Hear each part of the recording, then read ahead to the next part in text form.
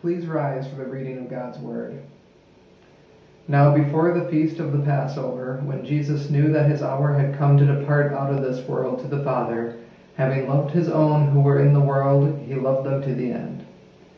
During supper, when the devil had already put it into the heart of Judas Iscariot, Simon's son, to betray him, Jesus, knowing that the Father had given all things into his hands, and that he had come from God and was going back to God, rose from supper.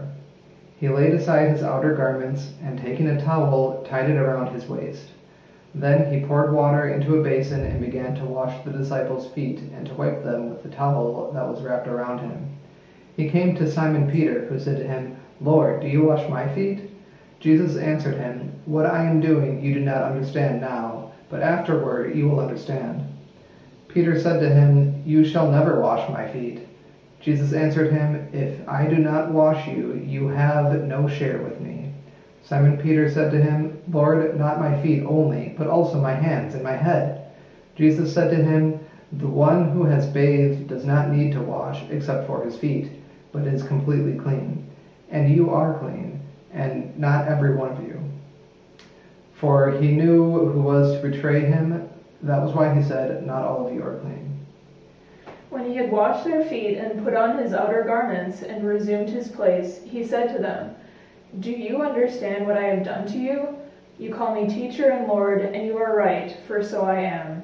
If I then, your Lord and teacher, have washed your feet, you also ought to wash one another's feet. For I have given you an example that you also should do just as I have done to you. Truly, truly, I say to you, a servant is not greater than his master, nor is a messenger greater than the one who sent him.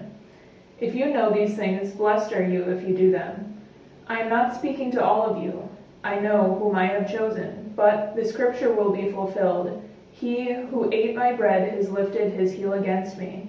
I am telling you this now before it takes place, that when it does take place, you may believe that I am he. Truly, truly, I say to you, whoever receives the one I send receives me, and whoever receives me receives the one who sent me." This is God's word. Please be seated. Well, if you have your Bibles with you, please keep them open to John chapter 13 as we begin our time in his word together this morning in prayer. God, we ask that as we open your word together, that as we seek your face and desire to hear your voice, Lord, that you would be present among us, that you would do your work in us, that you would open our eyes to see you and our ears to hear your voice, and that you would draw our hearts to you in humble affection and gratitude for the love and mercy that you've shown us. God, be with us this morning. We ask these things in the name of your Son. Amen. In the beginning of the famous French novel Les Miserables, we're introduced to the main character, Jean Valjean, a convict who has been recently released and is struggling to survive. He comes across a bishop who is the only person who is willing to show him any kindness whatsoever. And the bishop offers him a place to stay and a hot meal, and to be the only person who shows him any decency. Jean Valjean is shocked by the kindness of this man because as a convict, most people viewed him only with contempt. But he is welcomed into the home of this kind stranger. But during the night, Jean Valjean was overcome by old habits, and he stole some silver plates from the bishop before fleeing into the night. By morning, he was caught, and the police brought him back to the bishop so that he can testify against this thief, condemning him back to the prison that he had just come from. But the bishop instead says to the man who had just robbed him, "I am so glad to see you. I gave you the candlesticks also. Why did you not take them along with your plates?" The police are obviously surprised. The bishop's assistant who is present is also surprised.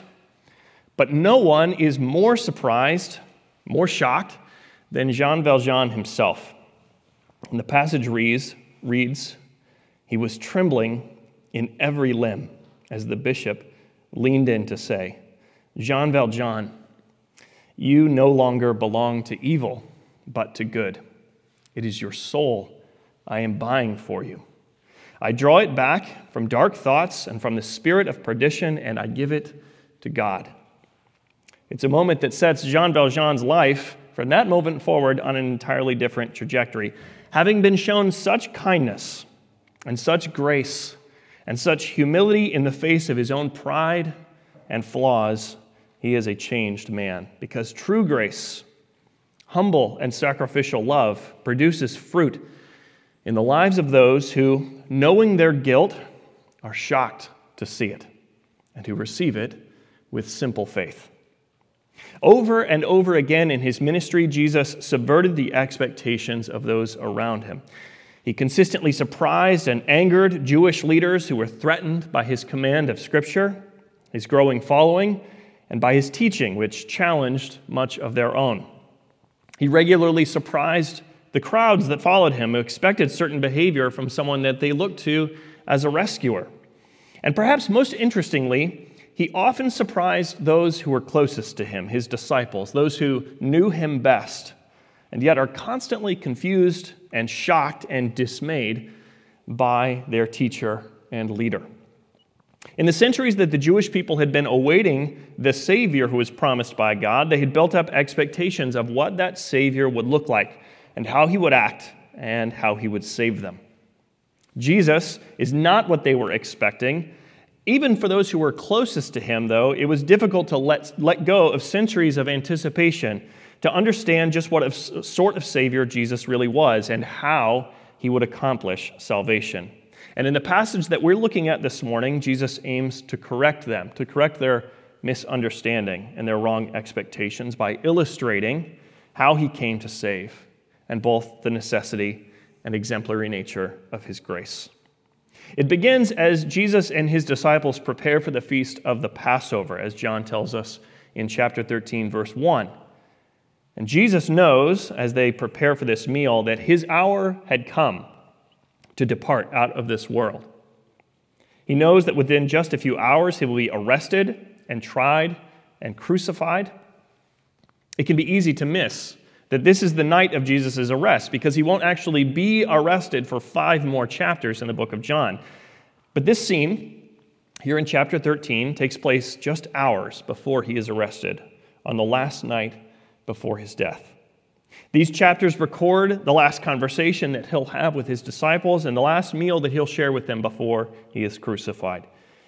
So there is a certain weight placed on the events of these chapters, just like there would be for you if you knew that your life were going to end tomorrow.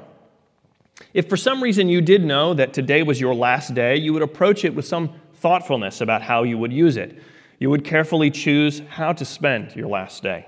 You would think about who you wanted to spend that time with. You would decide, perhaps you would agonize over what meal you would want to share with them.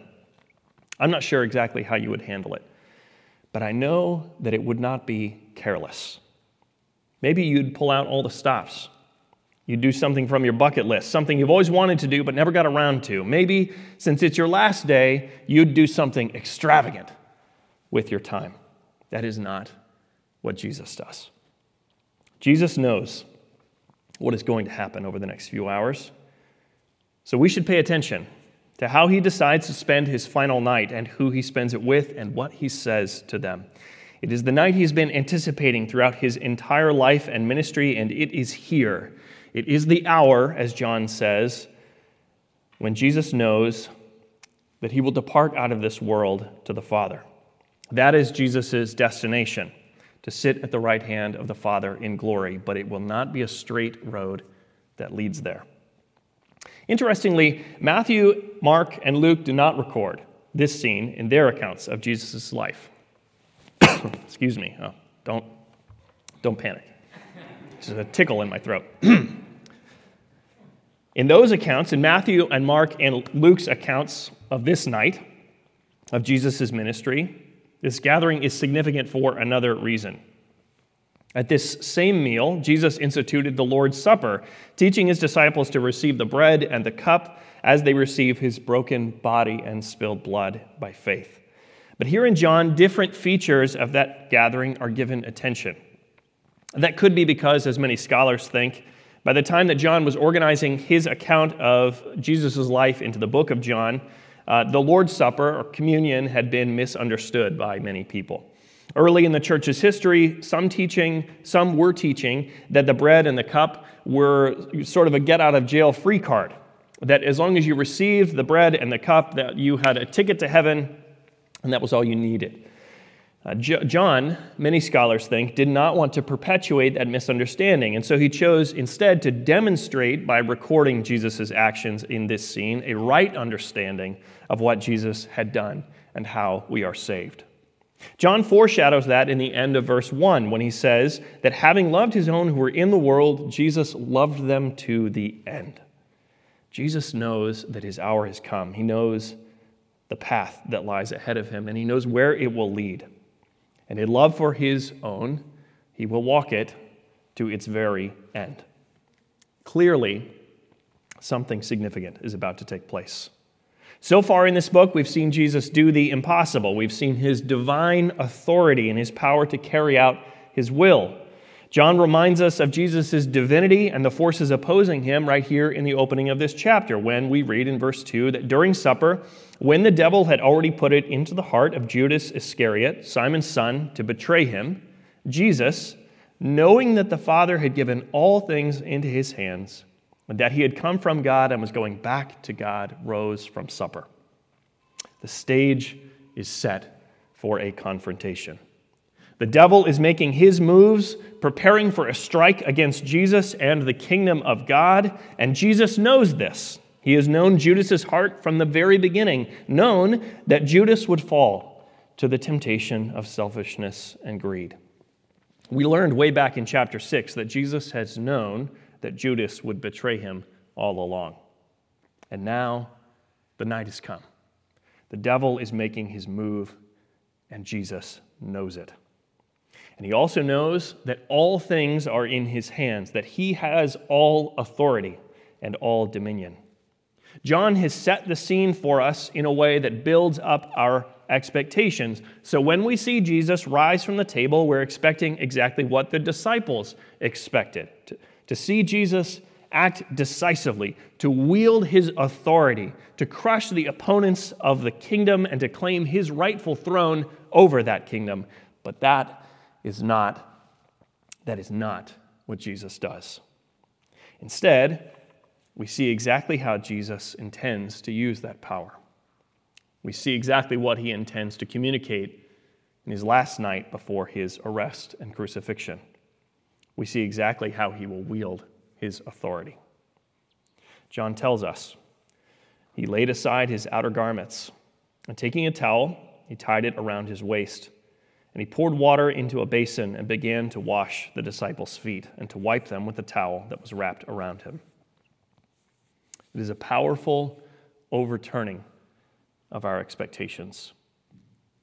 Jesus' demonstration of humility in this passage is the opposite of what we anticipate. Because the natural human tendency is to achieve status in order to be served by other people. Our social structure is a hierarchy. It says that those above are served by those who are below, that one of life's goals is to climb through those ranks so that there are fewer and fewer people above you and more and more people below you. It is to rise through those ranks so that you don't have to do the menial or lowly work that you used to anymore, which foot washing certainly was. So someone with a divine identity who commands authority over heaven and earth, as we've seen Jesus do in this book, is by his nature and status above this type of thing. It's like a 4-star general shining the shoes of a new recruit. In the ancient world, where everyone wore sandals and spent time around livestock and went everywhere on foot, it's not hard for us to understand why this was an unpleasant chore.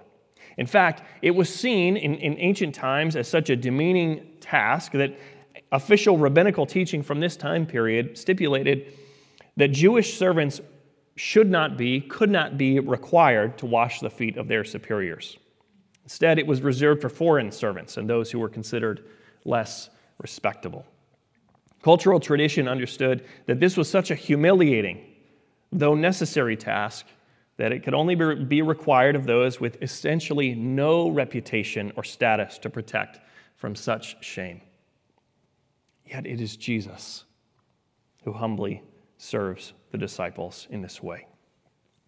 Jesus, who has authority over all things, who is divine and who is going back to his Father's side, has a status that entitles him to more honor than any person who has ever lived. Yet he is the only one who is worthy to be served by literally everyone else, yet he is willing to serve. But Jesus demonstrates to us in this passage that his love is both humble and sacrificial. Two things intensify our understanding of how true that statement really is. First, as we've seen, Jesus is the King of glory. So for him to serve like this is a drastic and humbling departure from his rightful place. Jesus is the King, the Son of God, who, as Colossians 1 describes him, in whom and for whom all things have been made, and in whom the fullness of God is pleased to dwell. Secondly, though, is that Jesus is serving people who, by every measure, do not deserve it. Bearing in mind that Jesus is the King of glory, the sheer flawed humanity of the disciples in all of its ugliness comes into clearer view. They are far from perfect. Later this very night, Peter will deny that he even knows Jesus. The rest will abandon him from the mob. They will flee from the mob who is cheering for Jesus' execution, and Judas will shortly leave this meal to sell Jesus' life for 30 pieces of silver. And Jesus knows all of that already. Yet he still humbles himself to love them. He is like the general, the 4-star general who shines the shoes not only of a new recruit, but the new recruit who just cost his country the battle.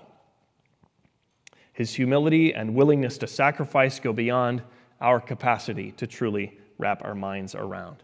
According to Philippians 2, he did not consider equality with God a thing to be grasped or to be clung to, but emptied himself by taking the form of a servant.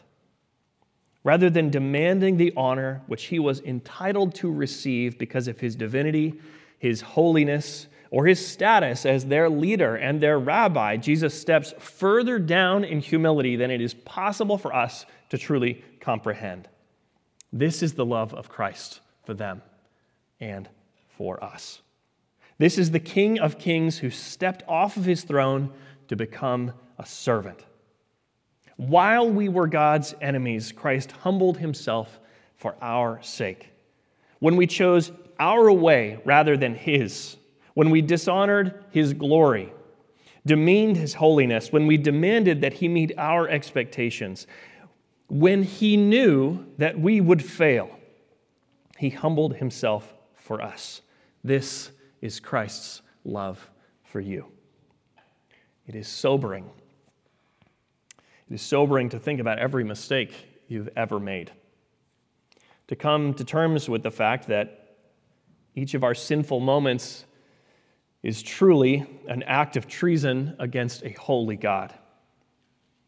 To remember things that you wish you could forget, that have left marks on our relationships with people we love and scars on our hearts. To consider our failures, big and small, in our lives as we look back on them with shame. It is sobering to reflect on those things and humbling to remember that Jesus knew them all. He knew them all. And the King of the universe kneels with a basin of water and a towel wrapped around his waist to wash our feet anyway. He knew them all, and he endured the cross for us anyway. He is like a bishop that we have robbed, who has shown us kindness and we have robbed him in the night, who says to us, "You forgot to take the candlesticks with you too."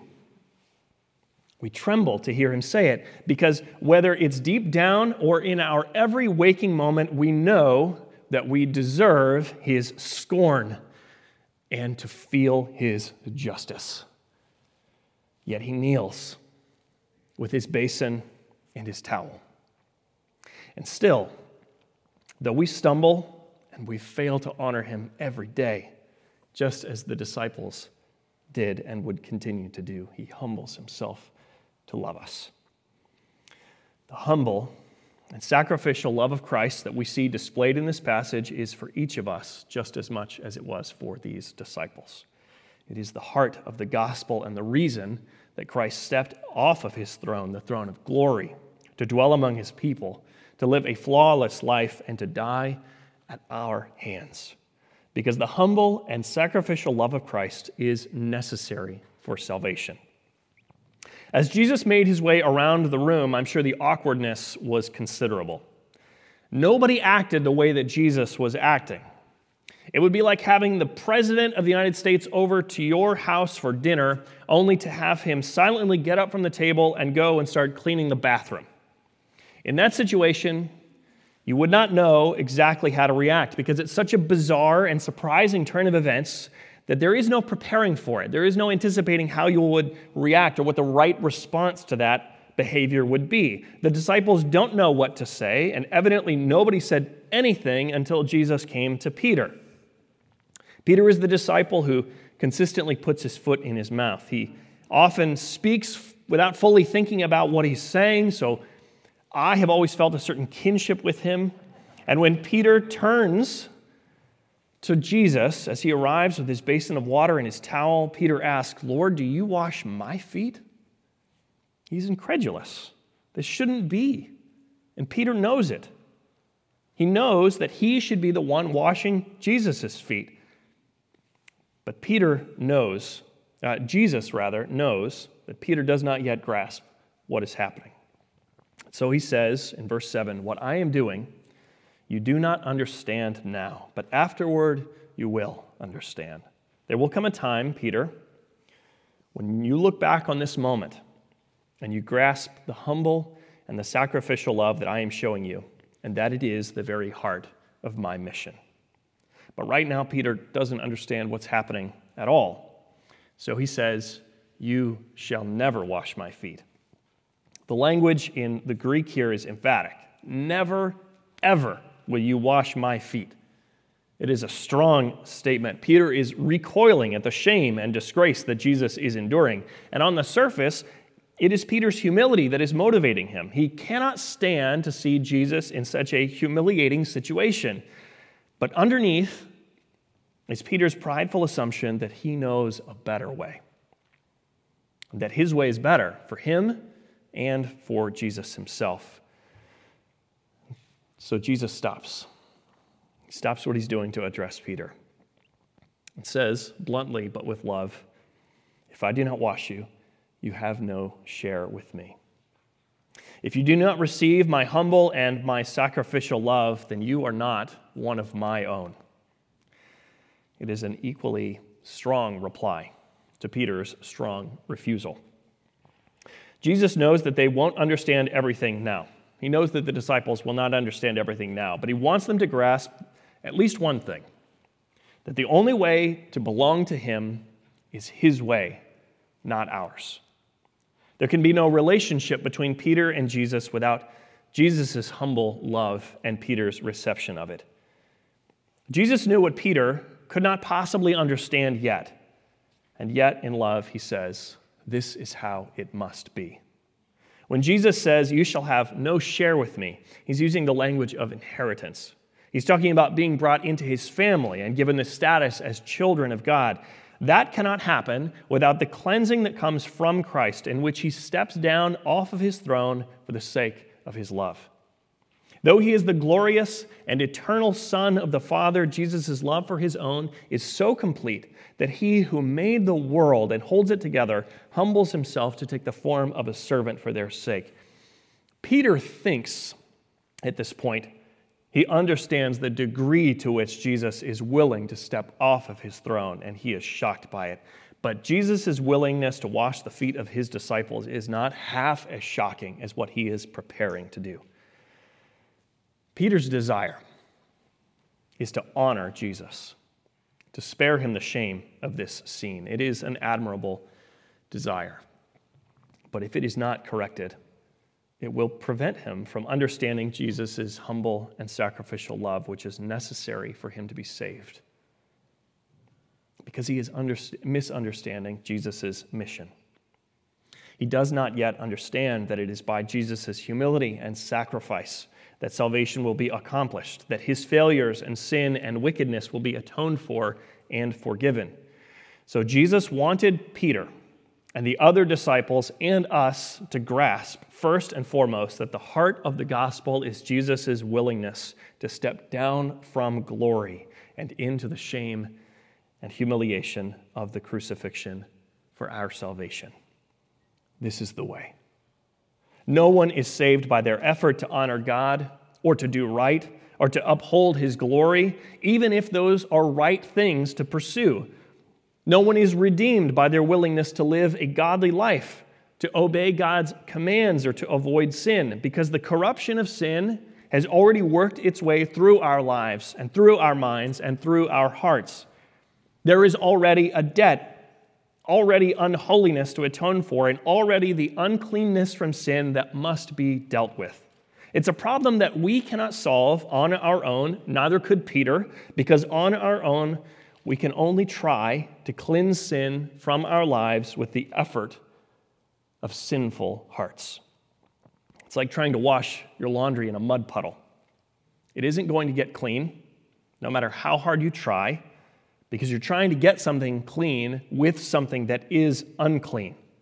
So Jesus says to Peter, without the cleansing that I humbly provide, you have no share with me. And Peter, to his credit, swings hard in the opposite direction. Lord, not my feet only, but also my hands and my head. Confronted with the strong words of Jesus, Peter immediately let go of his refusal to accept Jesus' humble service. Though his words reveal, when he says, not my hands, not my feet only, but also my hands and my head, his words reveal that he still does not understand what Jesus is doing. So Jesus says, the one who is bathed does not need to wash except for his feet, but is completely clean, and you are clean. This is a difficult verse for me to understand for a long time. But Jesus is using the common knowledge of the day to make his point. For people in the first century, foot washing was a regular part of life because it was the part of hygiene that required the most daily attention for reasons I think are pretty obvious. So Jesus tells Peter, you don't need me to wash your hands or your head. You are already clean. But your feet, those are going to need to be washed every single day. And of course, Jesus isn't merely talking about the dust that needed to be washed away. When he told Peter, unless I cleanse you, you have no share with me, he was talking about something much more difficult to wash away. Jesus is, of course, talking about sin and its corrupting, contaminating effects. So what are we to make of this conversation about bathing? And how does Jesus' response to Peter's confusion shape our own understanding of how Jesus deals with our sin? Well, first, we know that it is Jesus' humble and sacrificial love that provides the cleansing that we need. His pure and perfect life is counted as ours when we put our faith in him. 2 Corinthians 5 reminds us that he who knew no sin at all became sin for us. He took the mantle and guilt of sin upon himself so that we might become the righteousness of God. He cleanses our sin and washes it away by exchanging his life for ours, our guilt for his righteousness, and our shame for his honor. He is the king who becomes a servant, who bears the burden of our contamination, the lowest and the most humble, who gives his own life to make ours clean. And so he tells Peter, you are clean. Though the work of salvation is yet to be finished, Peter is yet to deny Jesus and then repent and return to his Savior. Jesus knows, just as he knows Judas's heart, he knows Peter's, and he knows that Peter is his own. And so he says to him, you are clean, you are mine. But Jesus' illustration doesn't end there. Even though Peter is already clean, his feet still need to be washed. Scholars generally agree that what Jesus is getting at here is the daily need to turn to Jesus for cleansing. The Christian is made righteous by Christ himself, and daily we turn toward Christ in faith that his humble and sacrificial love is sufficient. Every day we fight the urge to go our own way, to wash ourselves clean like Peter wanted to do, to make our own path, and instead to receive the cleansing that can only come from Christ. And every day we say that his life in our place is enough. We put our trust in it and receive the grace that God has poured out in the perfect life and atoning death of his Son. That is the cleansing made possible by and accomplished by Christ. And knowing Peter was his, he counted him clean already, just as we are counted clean when the rest of our lives will have plenty of our stumbling and sin. So Peter is counted clean, but not everyone in the room was. You are clean, Jesus tells Peter in verse 10, but not every one of you. He said this, for he knew who was to betray him. That was why he said, not all of you are clean. As Jesus speaks these words, Judas is preparing to go in search of someone who's willing to trade money for Jesus' life. And that detail shapes our understanding of what Jesus says next. Judas displays the opposite of what Christ's love produces in us when we receive it by faith, because Christ calls us to imitate his humble and sacrificial love. He explains to his disciples in verse 13 that they are right to call him teacher and Lord. They are right to wonder at the fact that their teacher and Lord has become their servant. And they are right to glorify him as the one who is willingly going to step off of his throne and give up his rights to bless them. And when they see him on the cross, they will be right to praise him as the divine Son of God who stepped off of his eternal throne to serve a wicked and wayward people by dying for them. And that observation should lead them to follow in his footsteps. Because the humble and sacrificial love of Christ produces or bears the fruit of humble and sacrificial love among his people. So he says to them, if I then, your Lord and teacher, have washed your feet, you also ought to wash one another's feet, for I have given you an example that you should do just as I have done for you. The longer we think about this, the longer we think about Jesus' instruction in this passage, the more humbling this calling will become. Jesus isn't just talking about being friendly or about showing kindness to one another. He's talking about the sort of humble love that is willing to sacrifice status and personal gain or advantage for the sake of others. The disciples were stunned at Jesus' humility in this moment. And Jesus teaches them that their humility ought to leave people speechless, just like his did. Truly, truly, Jesus says, a servant is not greater than his master, nor is a messenger greater than the one who sent him. If you know these things, blessed are you who do them. A Christ follower should not expect greater honor than the one we follow. And the one we follow laid his honor aside to win the salvation of his people. So that means leveraging our status to serve others, sacrificing our rights to love with humility. For some, that will look like selling houses and cars and furniture and leaving jobs and family to go and live in some faraway country to preach the gospel, to serve the needs of the poor, and to love across cultures. For others, it will look like being willing to live with less in order to help others get by. It looks like standing for truth in your workplace, even if it might cost you a promotion, or choosing to live and work in neighborhoods that others just want to get away from. It means giving up what we used to treasure because in Christ we have a greater prize, the one who humbled himself for us. If we look back at Philippians 2, we see that that is what Paul had in mind when he wrote to the church there about Jesus' humility. He encouraged the believers in that church to do nothing from selfish ambition or conceit, but in humility count each other's more significant than yourselves. Let each of you look not only to his own interests, but also to the interests of others. Have this in mind among yourselves, which is yours in Christ, who though he was in the form of God, did not consider equality with God a thing to be grasped, but emptied himself by taking the form of a servant. Jesus' love is the pattern the template for a Christian life. It is the thing that saves us and the thing that we are saved to express with our lives. This is how God is at work in the world. It is how he has chosen to give himself to the world, as Jesus says in verse 20. He has chosen to do it chiefly through his church, through the transformed lives of those who have received Christ and the one who sent him. The reformer Martin Luther once commented that we receive God's daily blessings and provision through the people that he appoints to be a conduit of his care. He could easily give you grain and fruit without plowing and planting, he says, but he does not wish to do things this way. Instead, he provides our daily bread through the people who plow and plant. He could miraculously heal our physical ailments, but chooses more often to provide for our needs through people like doctors and nurses.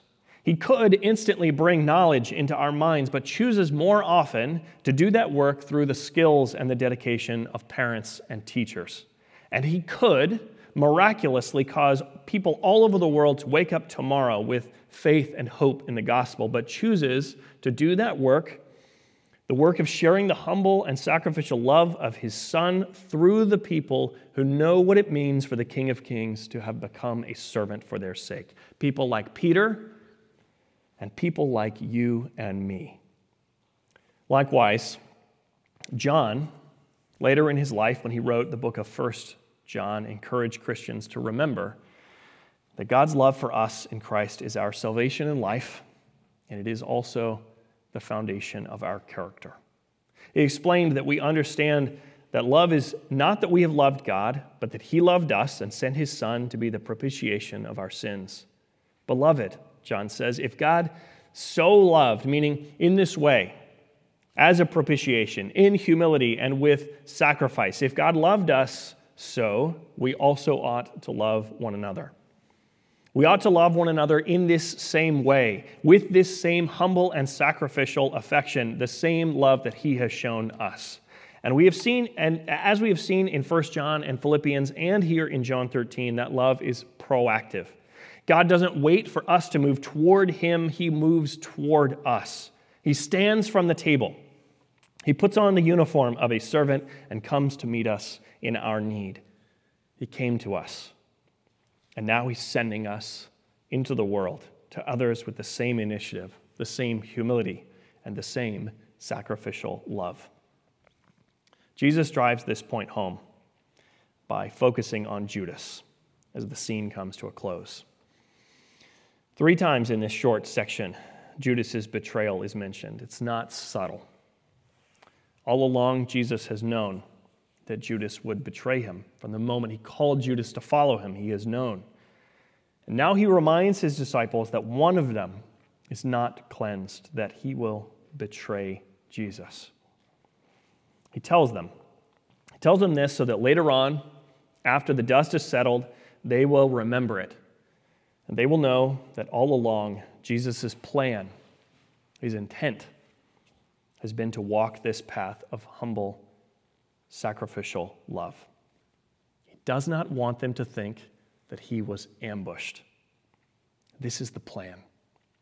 And Jesus has walked into it knowing exactly what it would cost him to do it. Because evidently there is no bottom to Jesus' humility. He even serves those who he knows will turn against him. He demonstrates the degree to which he means it when he says, love your enemies. Not just put up with them, but sacrifice your status and your rights for them. That is the humble and sacrificial love of our servant king. Knowing what it will cost, knowing that it will demand everything, he gives everything. Seeing Jesus' humility in this passage is intimidating when we consider that we have been called, commanded to follow his example. But remembering that we have been loved, that we have been so loved, we are able to do it. No matter how far down we feel we are called to go in humility, we remember that Christ went further to love us. No matter how much we are called to sacrifice, we remember that he gave more to save us. The humble and sacrificial love of Christ will never not be shocking. It defies expectations. It brings us to our knees in worship because we know all too well how little We deserve it. But this is our King, the servant King who kneels to pour out his humble and sacrificial love as he loves us to the very end. Let's pray.